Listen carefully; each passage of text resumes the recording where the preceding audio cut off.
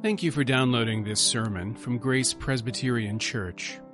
Grace is a church where people seeking more grace, more depth, and more community can start finding their way and sharing their gifts with the world. You can follow us online at graceforsiouxfalls.org. Do not think that I have come to abolish the law or the prophets. I have not come to abolish them, but to fulfill them. But truly I say to you, until heaven and earth pass away, not an iota, not a dot will pass from the law until all is accomplished. Therefore, whoever relaxes one of the least of these commandments and teaches others to do the same will be called least in the kingdom of heaven. But whoever does them and teaches them will be called great in the kingdom of heaven. For I tell you, unless your righteousness exceeds that of the scribes and Pharisees, you will never enter the kingdom of heaven. Heavenly Father, as we contemplate the kingdom of heaven, we pray that you would give us right eyes to see the path into your glory. We ask that your word would speak to us now by the power of your Spirit. In Christ's name we ask it. Amen. You can rest assured that if Jesus tells people not to think something, the thing he's telling them not to think is the thing they're actually thinking. There's a reason why he says, don't think this. I don't want you to believe this thing. And it's because it's what everybody is assuming. It's what they believe to be the case. If Jesus says, don't think I've come to abolish the law, then it stands to reason that the people he's speaking to think that he has, that he is abolishing the law. Right? That makes sense. Not only does it make sense that they're thinking it, it makes sense that they're thinking it. In other words, you would expect Jesus to be doing exactly that, because Jesus is the king who has come. Jesus is, to use a term of ours, the new sheriff in town. When there's a new sheriff, when there's a new boss, when somebody comes along and establishes their authority, you expect them to do things their way, not the way things used to be done. There's always a change of rules when you get a change of regime. But if you found a new religion, then absolutely you're going to have new rules to go along with it. You're going to get rid of the old religion that preceded it. You're going to rewrite the rules. You're going to overturn the old order in favor of a new one. When you take charge, you're going to purge everything that went before you. You're only going to keep the stuff that fits your new way of doing things. That makes sense, because that's what human beings do when they take charge. Jesus is declaring the arrival of the kingdom of heaven, and he is the king of heaven, so it stands to reason that Jesus is going to do everything differently, and people naturally expect that the old will pass away in favor of the new. And they're not the only ones, because when we look back on Jesus' life and on his ministry, most of us look back and we see something very similar happening. We look back and we say to ourselves, Jesus founded a new religion. He got rid of the law and he replaced it with grace. And only the parts of the Old Testament that he liked, only the ones that fit with grace still apply. Everything else has been done away with. Everything that doesn't fit with our idea of Jesus as a loving and benevolent teacher who accepts and approves of us exactly as we are. Everything that doesn't fit with that is gone, is done. Which Jesus, in our text, replies, do not think that that's what I came to do. Do not think that I came to hit the reset. Do not think that I came to abolish the law. That's not why I'm here. From his own lips, he tells us what he hasn't come to do and what he has come to do. And when Jesus tells us something, we should listen. We should take it seriously. So what we're going to do as we contemplate this text, we're going to look at what Jesus didn't come to do. We're going to look at what he did come to do. And then we're going to look at what that teaches us about him and about his work. So start with what Jesus didn't come to do. He says, do not think that I have come to abolish the law and the prophets. Now, that's such a familiar saying of Jesus that it's easy to hear those words and not pay attention to what they mean. If I were to ask you to do this little call and response, Jesus hasn't come to abolish the law, he's come to, you would all say, fulfill the law. Or you might mouth it. You probably wouldn't say it out loud, because in a Presbyterian setting, you might be the only one. But you get the idea. right? Like we have that 1-2 punch already in our mind, and as a result of that, maybe we don't pay enough attention to the first part, like what it means to say that he didn't come to abolish the law and the prophets. So the law and the prophets is shorthand for what we would call the Old Testament. The law is the Torah. It's the books of Moses. The prophets is everything else in the Old Testament. Obviously, Jesus is specifically thinking of the Ten Commandments, of the law as law. But when he says he hasn't come to abolish the law and the prophets, there's also a sense in which he's saying, I haven't come to abolish Scripture. I haven't come to get rid of the Old Testament. And as you meditate on those words more and their implications, you see there's a lot of other things Jesus didn't come to do. Jesus didn't come to create a new religion to replace the old one. Even though we often look back and we say, well, this is where Christianity is founded, as opposed to Judaism. Jesus did not found a new religion to replace an old one. Instead, Jesus' work is in continuity. He's not a Jewish rabbi who ended up founding Christianity. Jesus is the fulfillment, as he would say, of what went before. So he didn't come to create a new religion. Also, Jesus did not come to rewrite the rules or overturn the old. Jesus didn't grow up in Old Testament Judaism and find it really stifling and repressive and hard to understand the love of God because of all the rules and decide, you know what, when I grow up and I'm a rabbi, I'm going to flip the script on this stuff and I'm just going to emphasize love. That's not what Jesus came to do. Jesus didn't create a religious revolution where he redefined what it meant to be a good Jew, where he replaced that legalistic community with a community of grace and love and acceptance. That's not what Jesus came to do. Jesus also didn't come to erase or countermand the bad parts of the Old Testament. Jesus didn't look at the hard stuff. He didn't look at the commandments that didn't seem to fit his idea of who God was and say, you know what? I'm going to go ahead and get rid of that. And we're just going to keep the stuff that fits with my new understanding. In other words, Jesus didn't go in with a pair of scissors and cut out the parts of the law and the prophets that didn't fit or that he couldn't make sense of. He didn't come to abolish any of it. He says all of it is going to remain. Down to, here in the translation, we have dots and iotas. This is Jesus getting into fine points of typography. Like he's saying it's not just the big idea contained in the words that won't pass away. And it's not just the words that won't pass away. It's like the writing of the words. It's like the little dots, the yod, the smallest alphabet symbol there. It's the swash on the letter that will endure and will be preserved. So clearly, Jesus didn't go in and kind of pick and choose what parts of the law of the prophets were still good and leave the rest behind. Also, this is good to keep in mind because of where chapter 5 ends up going. Jesus didn't come to replace the old commands with newer, stricter ones. Jesus didn't read the 10 Commandments and say, you know what? Adultery, murder, that's great, but a lot of people can do that. I'm going to rewrite these commandments so that nobody can keep them. That's also not what Jesus did. He wasn't the ultimate Pharisee who took God's law and added on to it this extra stuff. Rather, Jesus is going to teach the law as it truly is. So when you reflect on what Jesus didn't come to do, there are a couple of warnings, I hope, that emerge. A warning to all of us today who see the New Testament as the abolition or the supersession of the Old. From time to time, you'll hear people who should know better say things like, I have no use for the Old Testament. Like, I'm just a New Testament Christian. Whatever it says in the Old Testament, that doesn't apply to us. When you come across Jesus saying words like this, you have to ask yourself, did Jesus see the Old Testament the way many modern Christians do? The answer is no.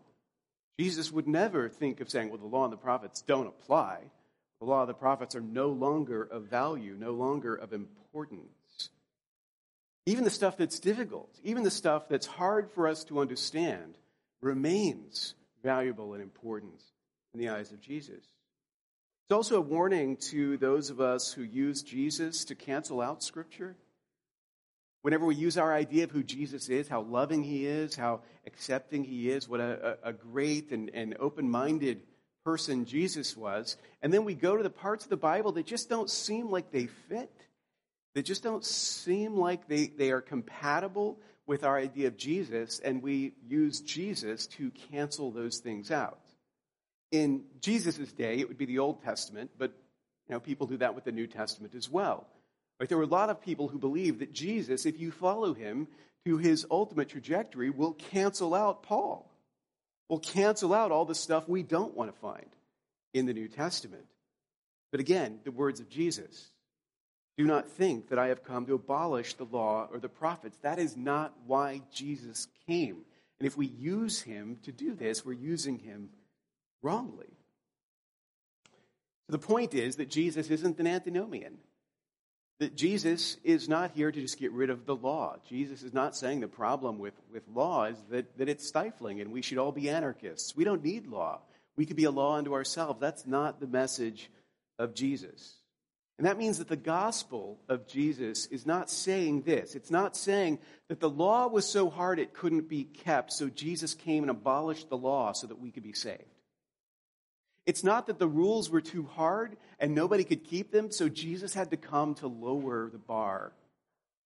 That's not the gospel. Rather, Jesus came to fulfill, as he says, to accomplish what we could not accomplish. And his law-keeping righteousness becomes ours through faith.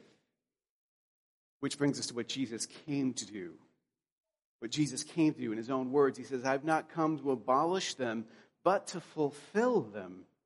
But truly I say to you, until heaven and earth pass away, not an iota, not a dot will pass from the law, until all is accomplished. There are two words there to hold on to fulfill and to accomplish. When we think of law, the verb that we would use in relation to the law is keep. You keep the law. But now we're introduced to a new understanding of what the law can be.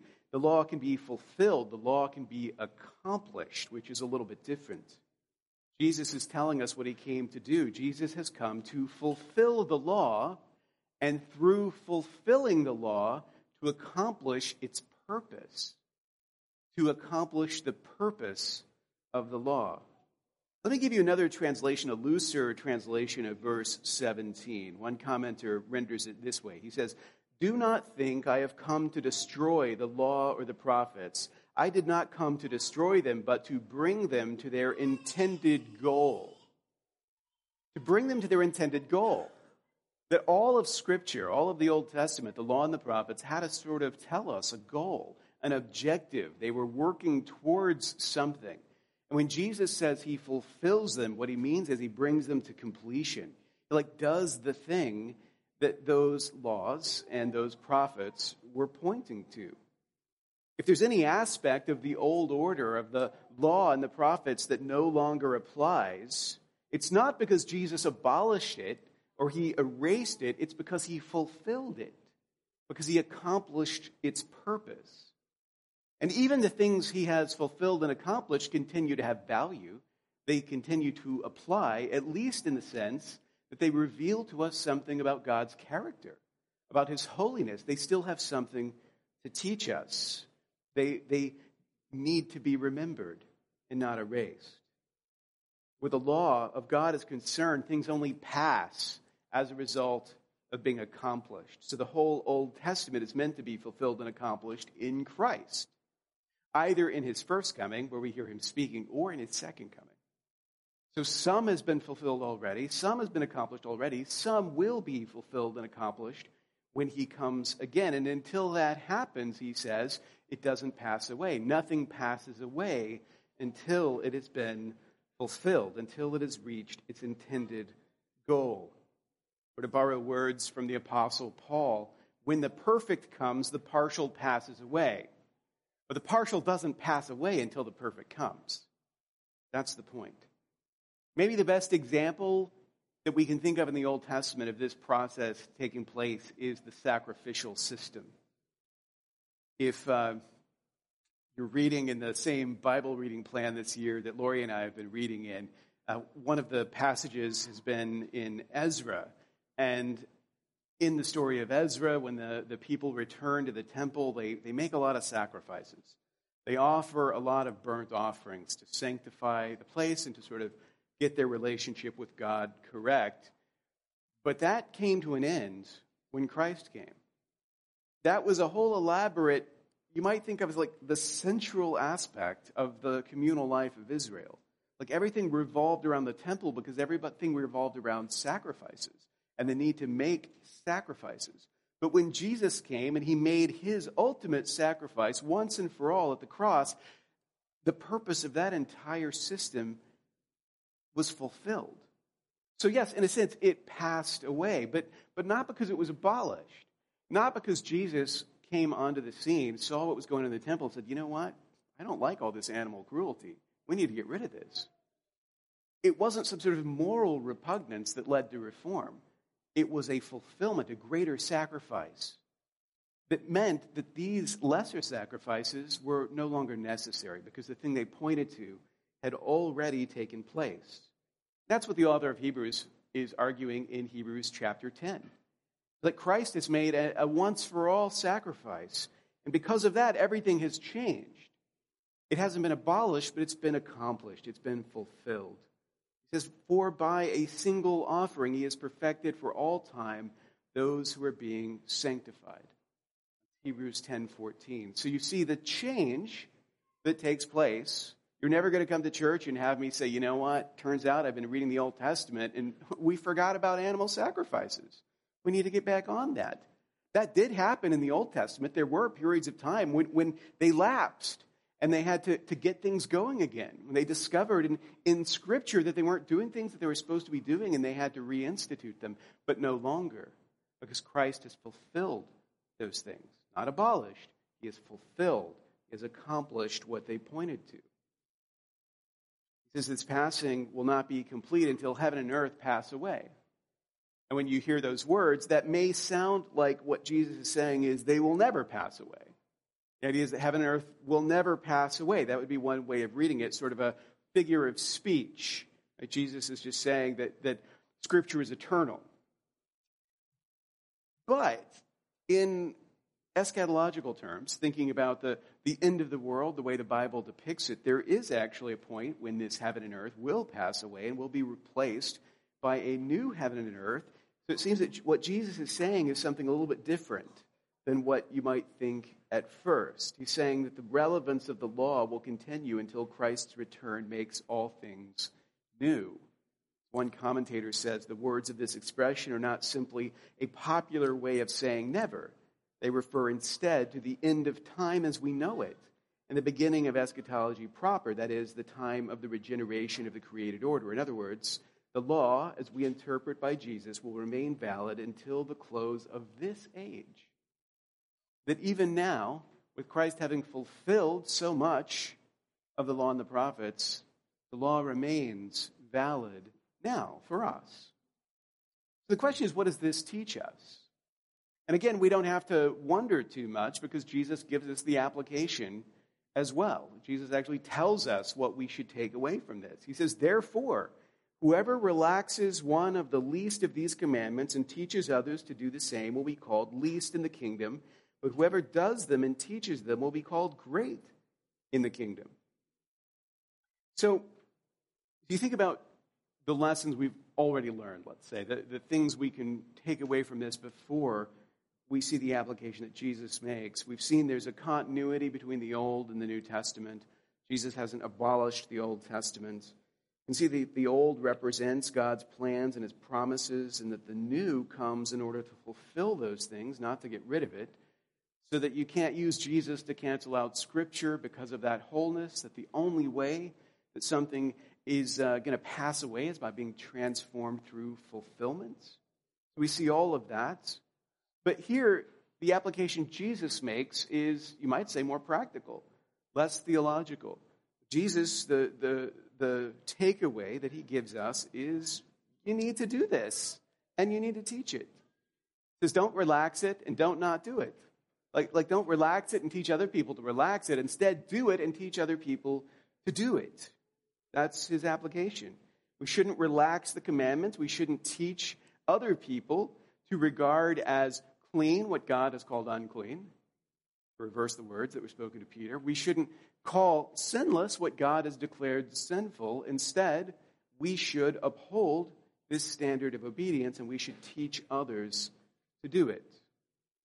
Now, the word here that's translated in the ESV is relaxing.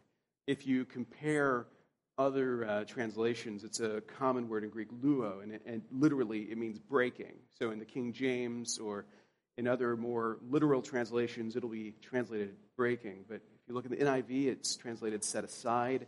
The NASB says nullified. The NLT says ignored. All of them are trying to capture a sort of nuance in the word. It's not just the idea of like a personal violation of the commandment, but almost the implication is a violation of the commandment that reflects like a contempt for it. Like it's not that I'm breaking it because I just can't help it. I want to be good, but I can't be. It's more like I'm breaking it because, honestly, I'm not even sure that's wrong. I'm breaking the commandment because, honestly, I think it's an unreasonable thing to expect. Because something of the flavor of that's captured in relaxing. Right? A religious authority, a pastor could look at the Bible and he could find in the Bible all sorts of things that realistically people just can't do. If you tried to do all that stuff, it would just drive you crazy. And so he might, out of, let's say, the goodness of his heart, a desire to let people off the hook, say, you know what, you don't need to worry about that stuff. You just need to worry about love. And yet, in that good intention, well-intentioned action, wouldn't you be guilty of doing exactly what Jesus says not to do? Of relaxing the commandment, of lowering the standard of holiness, of acting as if it doesn't matter as much as God seems to think that it does. Interesting when Jesus does the contrast, that it's between relaxing the commandments and doing them. So he's not saying, on the one hand, you could relax them or not take them seriously enough. Or on the other hand, the right way would be to over-enforce them. The right way would be not only to keep the law, but to add a little law to the law, to be holier than God even. That's not what he's saying. It's relaxing or simply doing them, which is a clue to us as Jesus expounds on the commandments in the rest of chapter 5, that he's not redefining or raising the bar on the commandments. He's literally just telling us what the commandments actually expect and require. We'll get to that in future sermons, but just kind of bookmark that. For now, let's just sit with what Jesus says. Do it and teach it. Don't relax the law. Don't teach others to do it. The disciples of Jesus must uphold the law, and they must pass it on, because the need for righteousness remains central to the kingdom message. We are still called to pursue righteousness. And Jesus uses the language of reward and penalty here. There's a penalty for those who do not keep the law and teach the law. He says they'll be least in the kingdom. And there's a reward for those who do what Jesus says to do. They will be great in the kingdom. So the point isn't that within the kingdom you won't ever find anybody relaxing the law. It's just that there are punishments for that, punishments for not upholding the law. It's easy for us as Christians to say something like this: look, nobody's perfect. Grace is what matters. And maybe it's time to relax or de-emphasize all of the Bible's moral strictures. And honestly, that kind of logic resonates with me. There's lots of things in the Bible that I prefer not to have to preach. A lot of stuff that if I have to preach a sermon on it, it makes me seem like weird and old-fashioned and unloving and intolerant and all of the kinds of things you don't want to be seen as. And so, yeah, there's certainly, I find within myself a desire to emphasize certain things and not other things. It's what forcing ourselves to go line by line through Scripture prevents us from doing, being selective with what we want to hear from God's Word. So I get the logic of that. But Jesus is specifically pushing back against it. And if Jesus, who brings grace into the world, says, don't use grace as an excuse to ignore the call to righteousness, then we ought to listen to what Jesus is saying.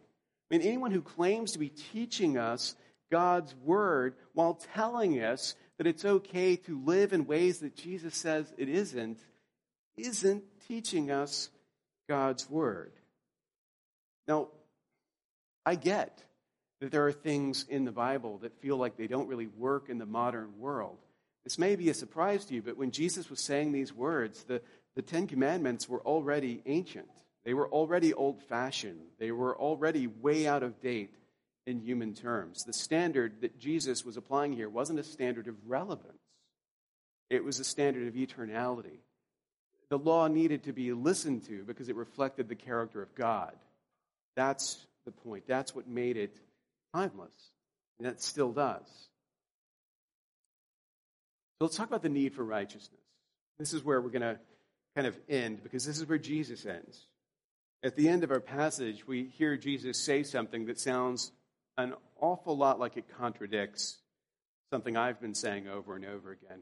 I've been saying over and over again that the kingdom of heaven can't be earned, it can only be received. But Jesus says, "For I tell you, unless your righteousness exceeds that of the scribes and Pharisees, you will never enter the kingdom of heaven." That sure sounds like the kingdom needs to be earned, that you need to be righteous enough to enter. And the bad news is, it means you're going to need to be more righteous than the people who are paragons of righteousness in your day. The scribes and the Pharisees are the people who are the experts in the law, the people you would look to for instruction on how to be righteous. And Jesus is saying you're going to have to be more righteous than that to enter the kingdom. I've never heard words that sound less gospel than those. Right? This sounds a little bit chilling. What is Jesus getting at here? Well, there's a couple of things. So if we take let's say the easy grace approach, where we're going to relax all of the commandments, if we say there's no need for righteousness now, that grace covers our sins, so don't worry about your sin, well, Jesus is actually doing the opposite.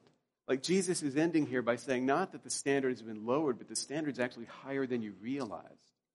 Like, you actually have to be more righteous than you realized in order to enter the kingdom. So again, it doesn't sound like he's abolishing or lowering or making things easier. If anything, he's making them harder. And he does this through the rest of the chapter. And as he talks about what it means to keep the law, it's like he's not doing this, he's not adding to it, but the way that he's explaining the law makes it sound like things are getting harder and harder. Like, you might have thought, all I have to do is not literally murder someone and I'm good. And Jesus is like, oh no, everybody you've hated, you've murdered in your heart. So you've broken that commandment. And at the end of chapter 5, you should be feeling, wait a second, if what Jesus is saying is right, then who can do this? Who can keep these commandments? And that's what you should be thinking. Because by the time Jesus is done, none of the commandments will feel keepable anymore. None of them will feel like something that you could easily check off. Now, the scribes and the Pharisees believed they were keeping the law, and that's the difference. They were men who, through their study, had come to an understanding of the law that allowed them to feel that they were righteous. But the only way that they could do that is by lowering those expectations. So they claimed to uphold the law, but then they found ways in which to undermine the law. And that's what Jesus is pushing back against here. He's making it seem much harder to keep the law, and at the same time, he's insisting on the necessity of keeping the law in order to enter the kingdom. And the effect of this is to drive the self-righteous to despair, and so illustrate the need for grace. Because real grace, you never understand the need for real grace until you recognize that I must be perfectly righteous. I cannot be what I must be. Only then can you understand grace as it truly is. Because grace doesn't mean that the law no longer needs to be kept. Rather, grace means that there's someone else who can keep the law for you, whose righteousness can be yours. So yeah, grace gets you off the hook, but grace doesn't let you off the hook. The coming of the kingdom does not mean that we're now free to sin. The coming of the kingdom does not mean that behavior that we once thought of as sinful is now okay. Outside of the kingdom of Christ, an unbeliever looking in might say that the Bible condemns this, but the Bible is wrong. That's actually okay. We hear that a lot. Inside the kingdom, it's not as easy for us to do this. We say the Bible doesn't really condemn this, or maybe the Bible no longer condemns this, or at least we shouldn't make a big deal of the fact that the Bible condemns this any longer because of grace. It may seem like the distinction here is just semantics, like it's not a big difference in saying your sins are no longer sinful and your sins are forgiven, but in fact there's a mighty gulf between those two ideas. The scribes and the Pharisees were essentially teaching that their sins were no longer sinful because they didn't rise to the level of major sins. They knew they weren't perfect, but they weren't like actually violating the law. They weren't taking it to the level beyond which it would be impossible to be redeemed. So in an odd way, they were actually perpetuating self-righteousness. And today we do something similar by reclassifying what the Bible condemns as no longer wrong. And we do this because we think it sounds more gracious. We think it's more acceptable. People can hear it more easily. But the reality is you're doing exactly what the scribes and Pharisees did. Jesus says the scribes and Pharisees reinterpreted the law so that it could be keepable. And are you doing the same thing? If you ignore the parts of Scripture that feel hard and only emphasize the stuff that sounds good. If the gospel you preach is the gospel the world wants to hear, it's not the gospel that saves. Because the message that sinful human beings want to hear is your sins are no longer sin, so continue as you are. It's okay. It's enough to abhor the sins that you don't love, and you'll be good. But the message of the gospel is actually this: your sins are worse than you realize, and yet your sins are forgiven in Christ, so that you can be free to sin no more. Thank you for listening. You can find more sermons from Grace and information about joining us for worship by visiting our website at graceforsiouxfalls.org. We also invite you to visit the iTunes store and subscribe to the Sermons of Grace podcast.